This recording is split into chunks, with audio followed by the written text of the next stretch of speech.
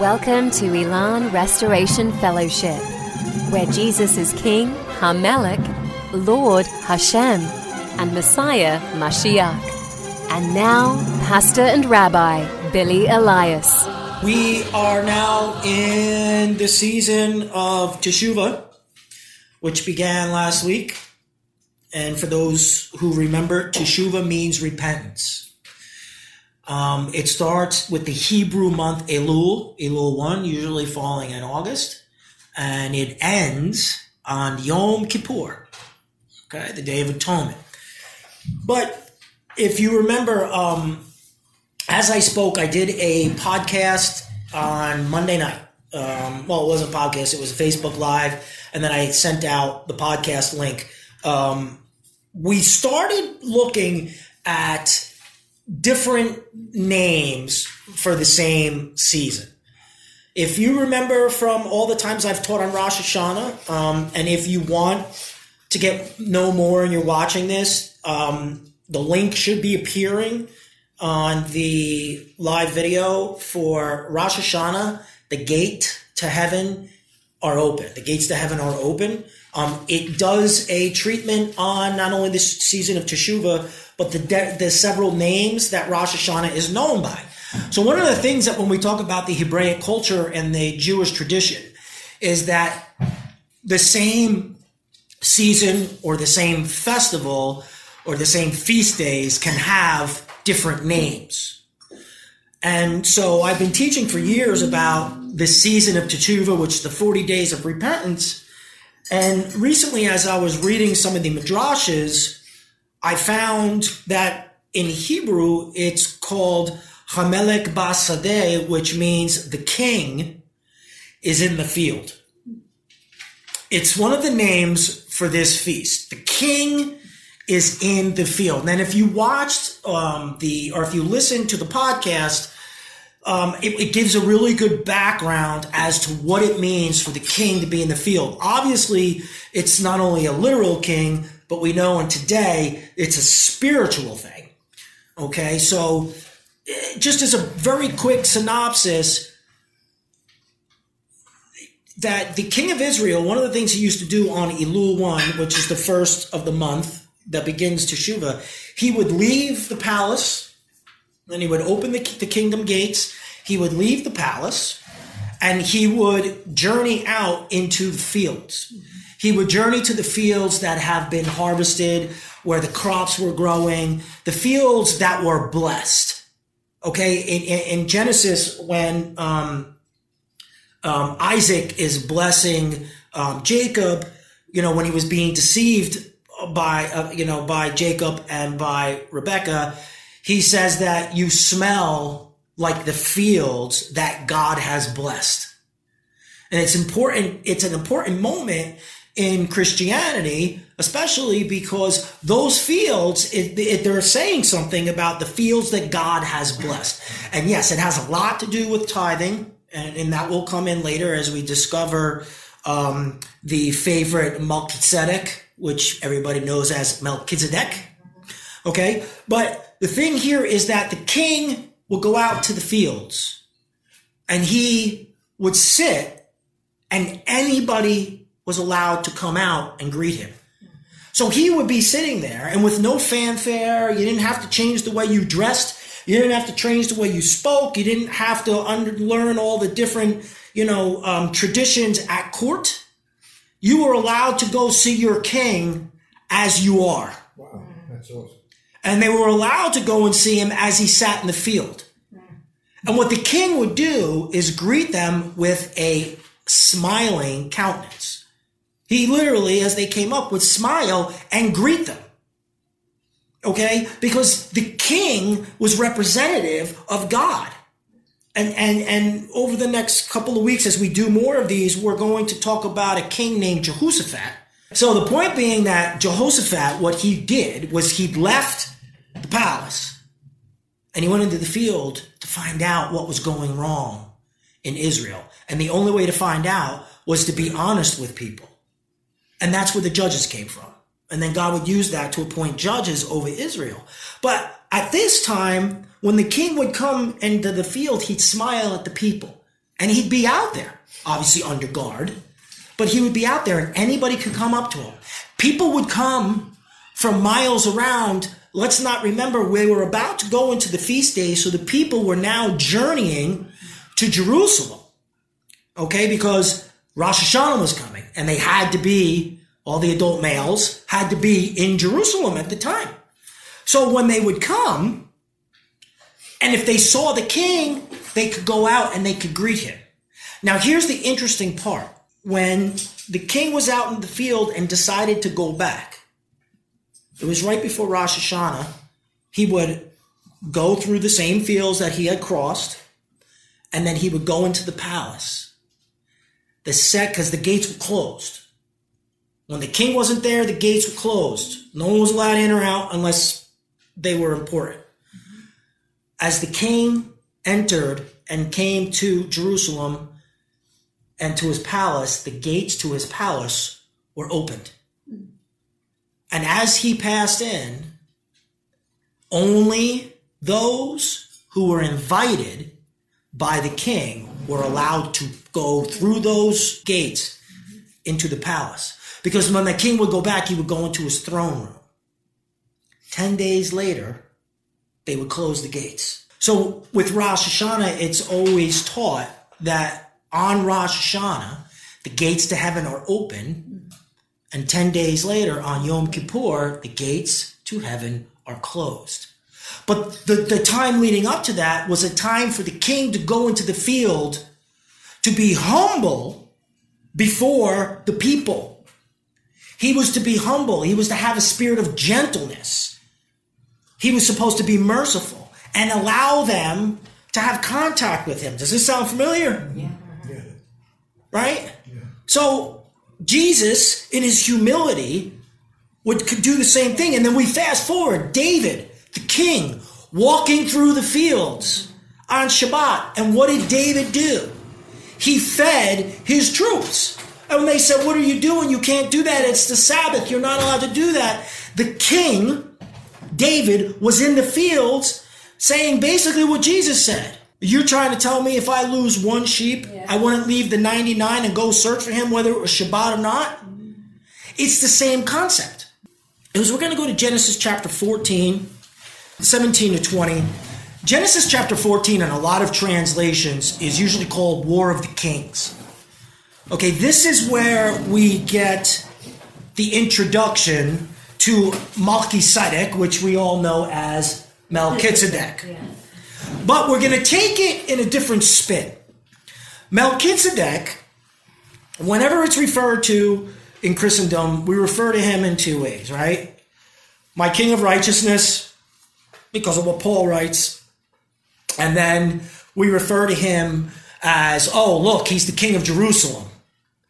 And many people would say, oh, look, it's the first communion, right? That's what they'll say, although communion is not a Hebrew word. It's kind of a made-up thing. It really is. But it's the time when he actually broke bread and gave thanks, which is a feature of the Passover Seder. Okay? But when we come to this, we're going to take a little bit different approach, because you're going to find that Melchizedek and this entire part has everything to do with what we're talking about, and that is the king is in the field. Okay, so Genesis chapter 14, 17 through 20. After his return from slaughtering Kedorlaomer and the kings with him, the king of Sodom went out to meet with him in Shava Valley, also known as the King's Valley. Melchizedek, king of Shalem, brought out bread and wine. He was the priest, or the Kohen of El Elyon, the God Most High. So he blessed him with these words: Blessed be Abraham, or blessed be Abram by El Elyon, or by the God Most High, who's the creator of heaven and earth. And blessed be El Elyon, the God Most High, who handed your enemies over to you. Abram gave him a tenth of everything. Now let's understand what's happening here. Number one, it says that Melchizedek met Abram in the fields. You see that after Abram won this huge battle to rescue his nephew Lot, which we're going to talk about, he came back to the valley and were in the fields. So the very valley today that he went to is field. That's what they are. They're fields of pastures. And it says that he didn't go to Melchizedek.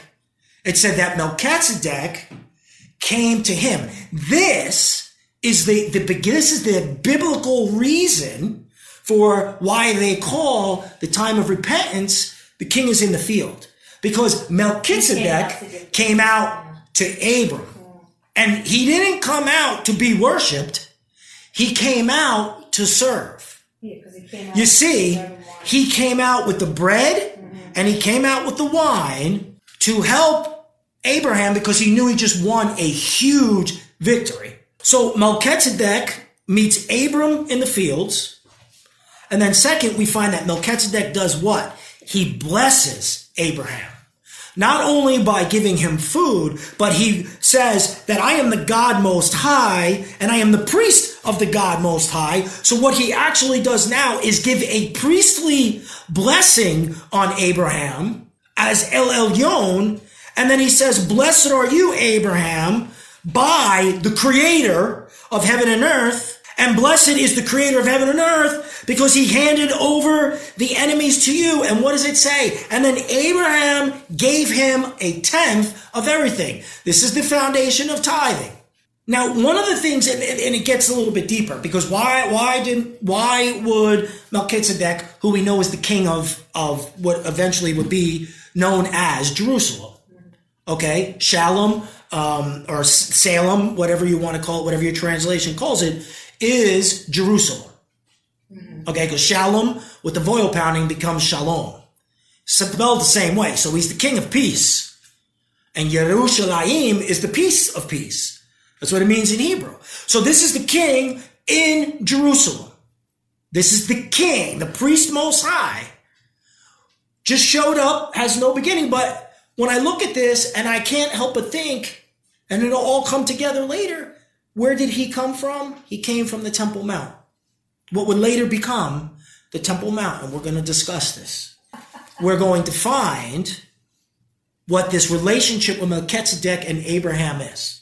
Okay? So why did we find out? Why would this king of righteousness come down and meet Abram? So one of the things that we know is that if we look at this, Abram found out that his estranged nephew Lot had been captured in I want to say Sodom, but it might be Gomorrah, but it was one of those. So when he found out, without hesitation, what does he do? He goes out and he takes, I think it's 318 of his top special forces. Okay, we're talking, MARSOC, Marine Special Operations Command. Okay, because he's not sending the Army, he's going to send in the Marines first. Right. So he sends 318 of his top MARSOC operatives to go and get Lot back. Not only did he go to get Lot, he went to go get Lot's family and all of Lot's possessions that were taken. Now, if you guys remember, when Abram and Lot came to a certain point, Lot looked over and saw Sodom and Gomorrah, and Abram said, you know what? So that we're not in contention with each other because our shepherds are fighting and you're claiming this and you want to claim that. And God said to Abram, let him choose. So Abram said, I don't want to have issues with you. You choose. And he looked at Sodom and Gomorrah and he chose. Yeah. And he went. And we know the story of Sodom and Gomorrah. And we know what happens when Abram went in and said, oh Lord, if there be 10, 9, 8, 7, 6, 5, 4, 3, 2, 1 righteous man, please save my son. And then they went into the city. Remember? And the people and the men of Sodom and the men of Gomorrah said, give us those angels so that we can so that we can sodomize them. Yeah. But they're estranged. He knows what's happening. But yet when he hears it, what did he do? He put his anger, he put everything aside, and he went to go get his nephew. Because you see, during this time, it's a time of repentance. It's a time to forgive those who've offended us. It's a time to forgive those who've wronged us, who've hurt us, family members, people in the church. You know, I remember there used to be a book that was out called Crucified by Christians. Right? So it's the truth. It's a time to forgive. So this season, when the king comes into the field, he's going to do that with an expectation that he's going to meet you where you're at, but there's going to be forgiveness and there's going to be true repentance. So now Abraham goes and he rescues Lot. In Genesis chapter 14, verses 14 to 16, it says, when Abram heard that his relatives had been taken captive, he led out his trained men born in his house, numbering 318, I was right, and went in pursuit as far as Dan.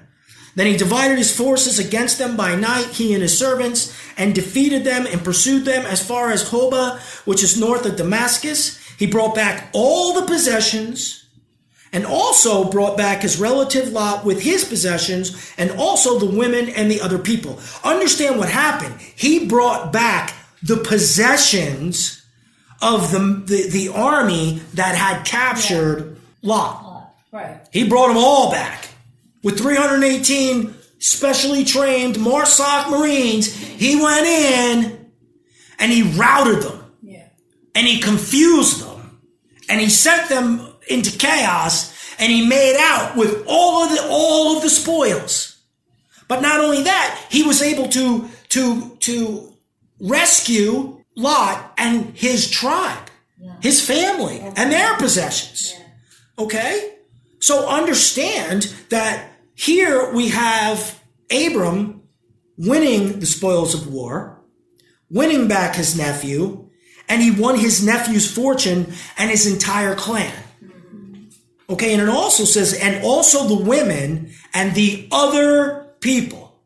So not only did he get back Lot, his wives, the women, maidservants, they all came back, and the other people. You see, he set slaves free. Yeah, amen. That's right. He not only set the slaves free from the host army, but he also brought back the slaves for Lot. Yeah. But he set the captives free.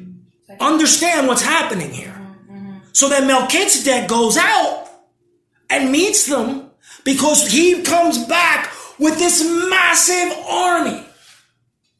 And so when Melchizedek comes back, he says to him, don't forget, it was El Elyon, Hashem Elyon, that gave them into your hand, which is 318 men. We're talking about probably an army, and I don't know, so don't quote me, between 20 and 30,000. That's about the traveling army sizes, right? Some of them say that some of these armies go over 100,000. Wow. Right. I mean, but, you know, when you look at World War II and you look at Russia, over 1 million Russians were killed. 1 million Russian soldiers were killed fighting Hitler off. 1 million. So this is the kind of this is warfare. And then, so we have this great story, right? And so when Abram comes face to face with Melchizedek, now you understand why he gave him a tenth. Because it was not only a tenth of all the possessions, he gave him a tenth of all the slaves that were set free, so that those slaves can go live in peace with Melchizedek in Jerusalem, which is the city of peace.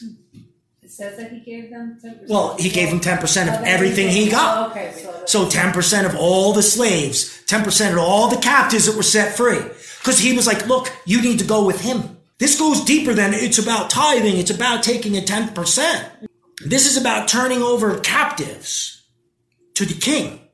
So we're going to fast forward to Genesis chapter 22, verse 4. Because we wanted to know, where did Melchizedek come from? We know that Melchizedek in Hebrew means my king of righteousness. We know he shows up and then he's gone. He's mentioned in one verse. Nobody knows where he came from. Nobody knows where he came from. Yeah, and then Paul mentions him, that he is the king of Salem or Shalom, the king of peace, which we know is Jerusalem. Genesis chapter 22, verse 4. It's the famous Genesis chapter 22 that pastors in Christendom, it's like the most preached on because of the similarities between Abraham and Isaac and Jesus and Hashem himself, right? The similarities go crazy, and I'm not going to even touch those. Because in this chapter, Genesis 22, Abraham takes Isaac up to what we know as Mount Moriah. Mount Moriah, it's the place where my light comes from Hashem. Moriah, that's what it means. My light comes from God. So Abraham takes Isaac up to this place. This is also the same mountain that Jesus was crucified on. And it's called Golgotha, the place of the skull in Greek. But on the third day, in Genesis 22:4, on the third day, Abraham raised his eyes and saw the place from a distance. Then Abraham said to his young men, "Stay here with the donkey, and I and the boy will go over there, and we will worship and return to you." Abram has now come to the place of Moriah, and he's sitting at the base of the mountain, which we know today as the Garden of Gethsemane. Okay, so what happens? What was at Gethsemane at the time? Fields. Because it was the place of the olive press. But there were fields there. Abraham took Isaac to Mount Moriah to be sacrificed. And then what happens? Hashem speaks to Abraham through the angel of the Lord at the foot of the mountain and then at the top of the mountain. So God is communicating with Abraham through the angel of the Lord. Then Hashem blessed Abraham for his faith and obedience. So what we have here now is they come to this place of Gethsemane where the fields are. Remember, the king is in the field. What happens? God meets Abraham in the field and he speaks to him and says, "Now take him up to this mountain." And then when Abraham takes Isaac up into the mountain he goes up and he said, "After the third day, I'm going to come back down." But what is he about to do? He's about to sacrifice Isaac, and he was about to kill him when the angel of the Lord spoke to him through God and says, "Don't do it. I can't do it." Right? What's his name? "I can't do it. Don't do it." Right? He says, "Don't do it." God had met him in the fields and then on that mountaintop. So the king was in the field telling Abraham what to do. Now, the question is, we have Moriah, and we know it's about the place where Jesus was crucified, right? We're all in agreement. But I don't know if everybody really knew that Mount Moriah also is the place of the Temple Mount. That's where the temple was built. In Jerusalem. So where is the field where God meets us? See, because now we're at a point where we know what's happening with Abraham. Abraham's on a mountain. But he had met the fields below Moriah, which we know is Gethsemane. But we also know, it's biblical, obviously, you can search it out. Moriah is also the place of the Temple Mount.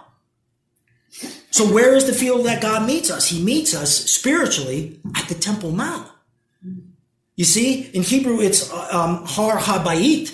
Har Habayit, Har meaning mountain, Habayit, the mountain of the covenant.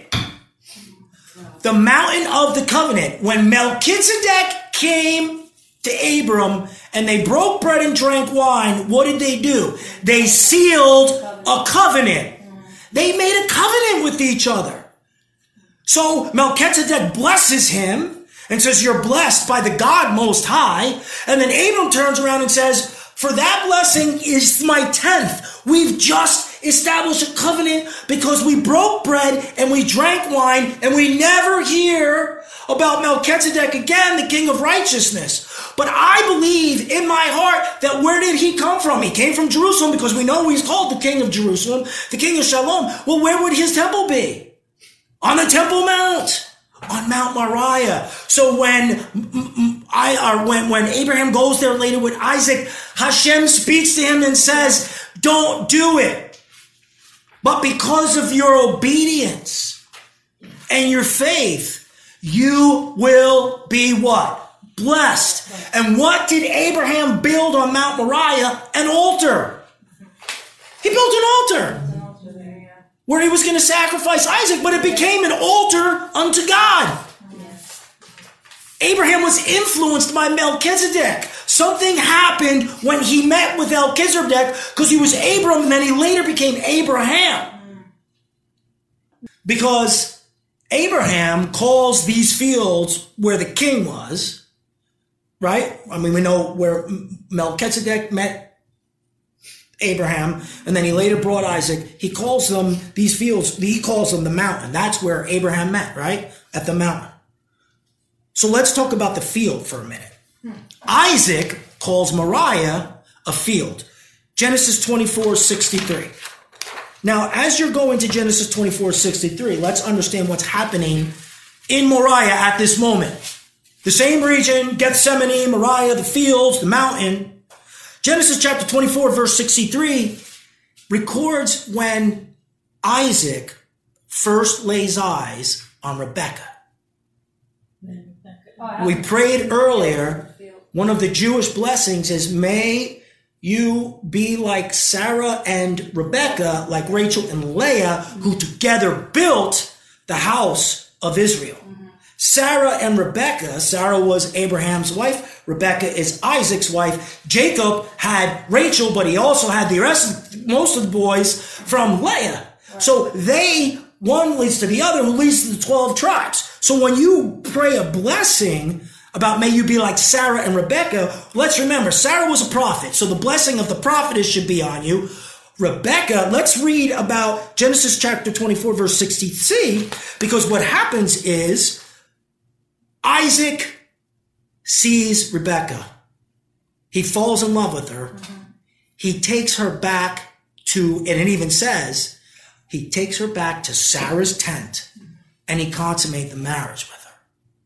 If we go to Genesis 24:60, we find in scripture, it says, and they blessed Rebekah and said to her, may you, our sister, become thousands of 10,000s, and may your descendants, I love this, possess the gate of those who hate them. This gate keeps popping up, right? We're introduced to this gate because when the king left Jerusalem to go into the field to meet the people, what happened to the gate? The gate was what? Closed after he left. But when he was coming back, the gate was opened, but only those who the king invited could pass through the gate. And then after 10 days, the gate would be closed for Yom Kippur because it was a time where the temple, everything was going on in Israel. No one would be allowed in there because no work. It's a Shabbat. It's a day of holy rest. And on the day of Shabbat, the temple gates are closed.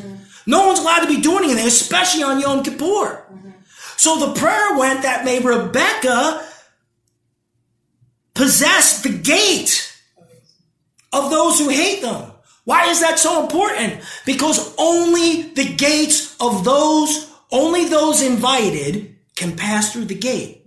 Those who hate God, those who hate Hashem, those who refuse Him, they can't pass in the gates. The gates are slammed in their face and they're sent right. They're sent right to Satan and to the place of weeping and gnashing of teeth. You see, they're sent to the Ben Hinnom, the valley of Hinnom, Gehenna. I mean, in Christendom, they call it hell. But you see, you got to understand, she now possesses the gates. And anybody who is blessed by El Elyon, the great God, the most powerful God, those who confess Him before men, Jesus will confess before His Father in heaven. Those who have confessed Jesus as the Messiah, those who have confessed Him, they've asked forgiveness, they've repented of their sins, will be invited through the gates because they will become the bride. What is Isaac doing at that moment but taking Rebekah as his bride? You see, so Abraham knows it as a mountain.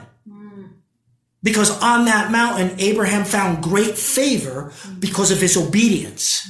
And he built an altar. Isaac knows it. We're talking about the Temple Mount. as the fields, because in those fields, Isaac saw Rebekah, took her into Sarah's tent and consummated.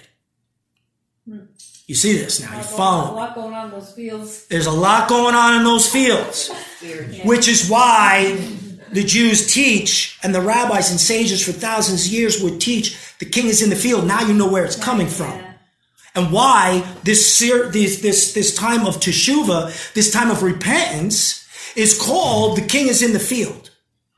Because the king wants you to come out. But see, the thing is, when the king went to the field, he sat down. He didn't seek, you had to come to him now. No. He made his countenance shine upon anybody that came with a smile. The Lord bless you and keep you. The Lord cause his face to shine upon you and be gracious to you. The Lord lift his countenance, his smile upon you and give you shalom, give you peace. So when we have the Aaronic benediction, we see how it now goes back to Melchizedek.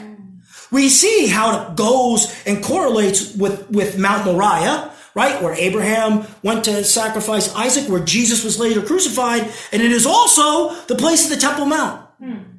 So you see, Abraham knew it as a mountain. Wow. Jacob knows it as a field, or Isaac. Now we come to our good friend Yaakov, Jacob. So it says, scripture in Genesis chapter 28, verse 17, we find something interesting about this man Yaakov, Jacob. If you remember, as he's journeying, he comes to the fields of Moriah, Mount Moriah, and he has his dream, which is often called Jacob's ladder. Genesis 28:17, he has this dream. He sees Hashem. He sees Jesus, right? He does. He sees the Father. He sees Hashem.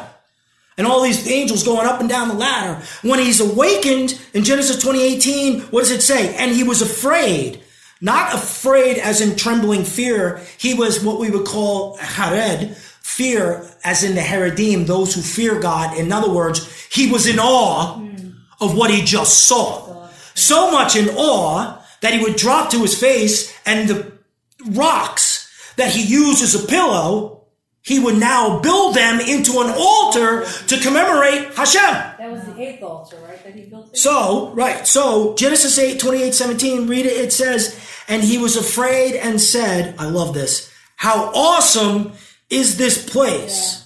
This is none other than the house of God. And this is the what? The gates of heaven. The gate of heaven. Wow. So where was he? Is that the same Where was he? So we want to know, why was Mount Moriah? This is also Mount Moriah. This is Mount Moriah. Why was Mount Moriah the place of the Temple Mount? Why? Because it is the gate. Not only that, it is the house of God. What Jacob did on that moment is to drive the exclamation point in, because Abram had been to Moriah on the mountain, built him an altar. Isaac was in the fields, found Rebekah, his wife, who was given the gates of heaven, the gates against the enemy. And now Jacob on Moriah at the Temple Mount itself says, I have just been in awe of God and saw this amazing thing. So I'm going to build an altar here for you and call this the house of God. That's why the Temple Mount is situated on Mount Moriah. It's because he calls it the house of God. So let's understand this. This is fantastic, because Abraham knew the king in the field because he met him in he met him in Gethsemane, and then met him again on the Temple Mount, because he knew God in a different way than Isaac did, because he knew God through promises and through being spoken to through the angel of the Lord. He knew the blessings that were brought on him because of obedience and because of his righteousness. So he knew it as a mountain. Everybody here has had the mountain experience. I will lift up my eyes. Where will I look? I will look to the mountain from which my salvation comes. Amen. When you have a salvation experience, your eyes are looking to the mountains. You see, your eyes are looking to see what's coming down the mountain. when we have that come to Jesus moment, that's exactly what's happening. Yeah. So that's how Abraham knew him. Isaac knew God, knew Hashem as the field, because that's where he found his wife and he consummated.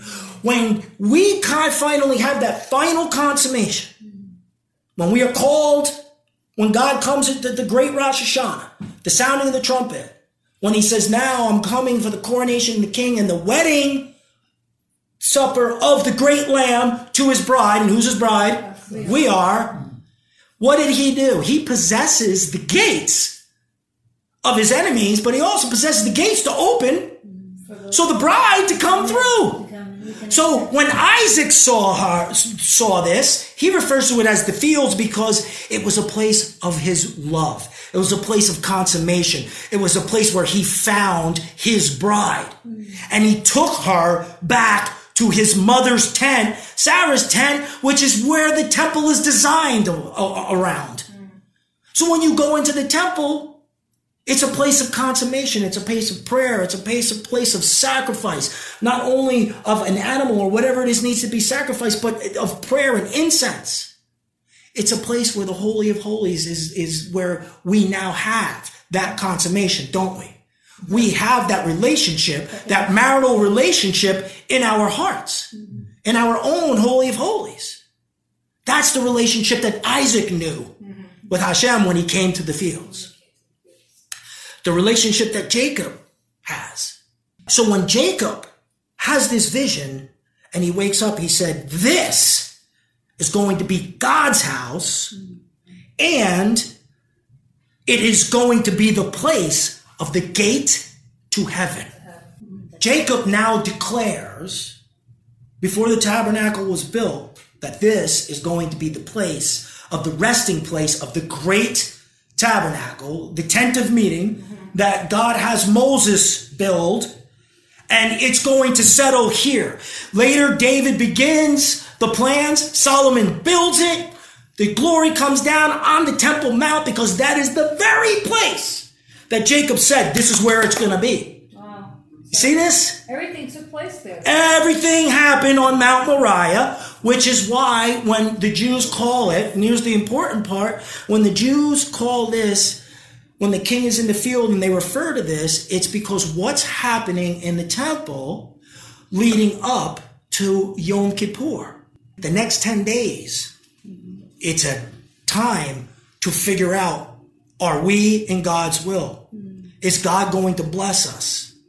Have we repented properly? Are we forgiven? Have we forgiven everybody else? Right? So understand the significance here. The season is all about the Messiah coming and wanting us to come to him. So during this season, just like Abraham did, Abraham had to sacrifice, didn't he? And he was willing to. Isaac, he found his wife, but in that woman was given the gate, the keys to the gate of the enemies.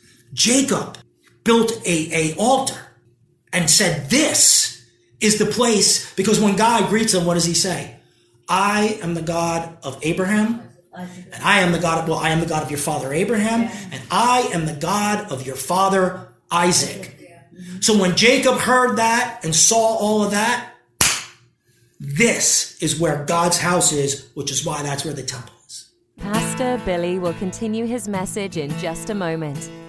If you would like more information about sermon series, books, and other study materials, you can call us at 732-314-1956. Or you can email us at elanrestoration@gmail.com.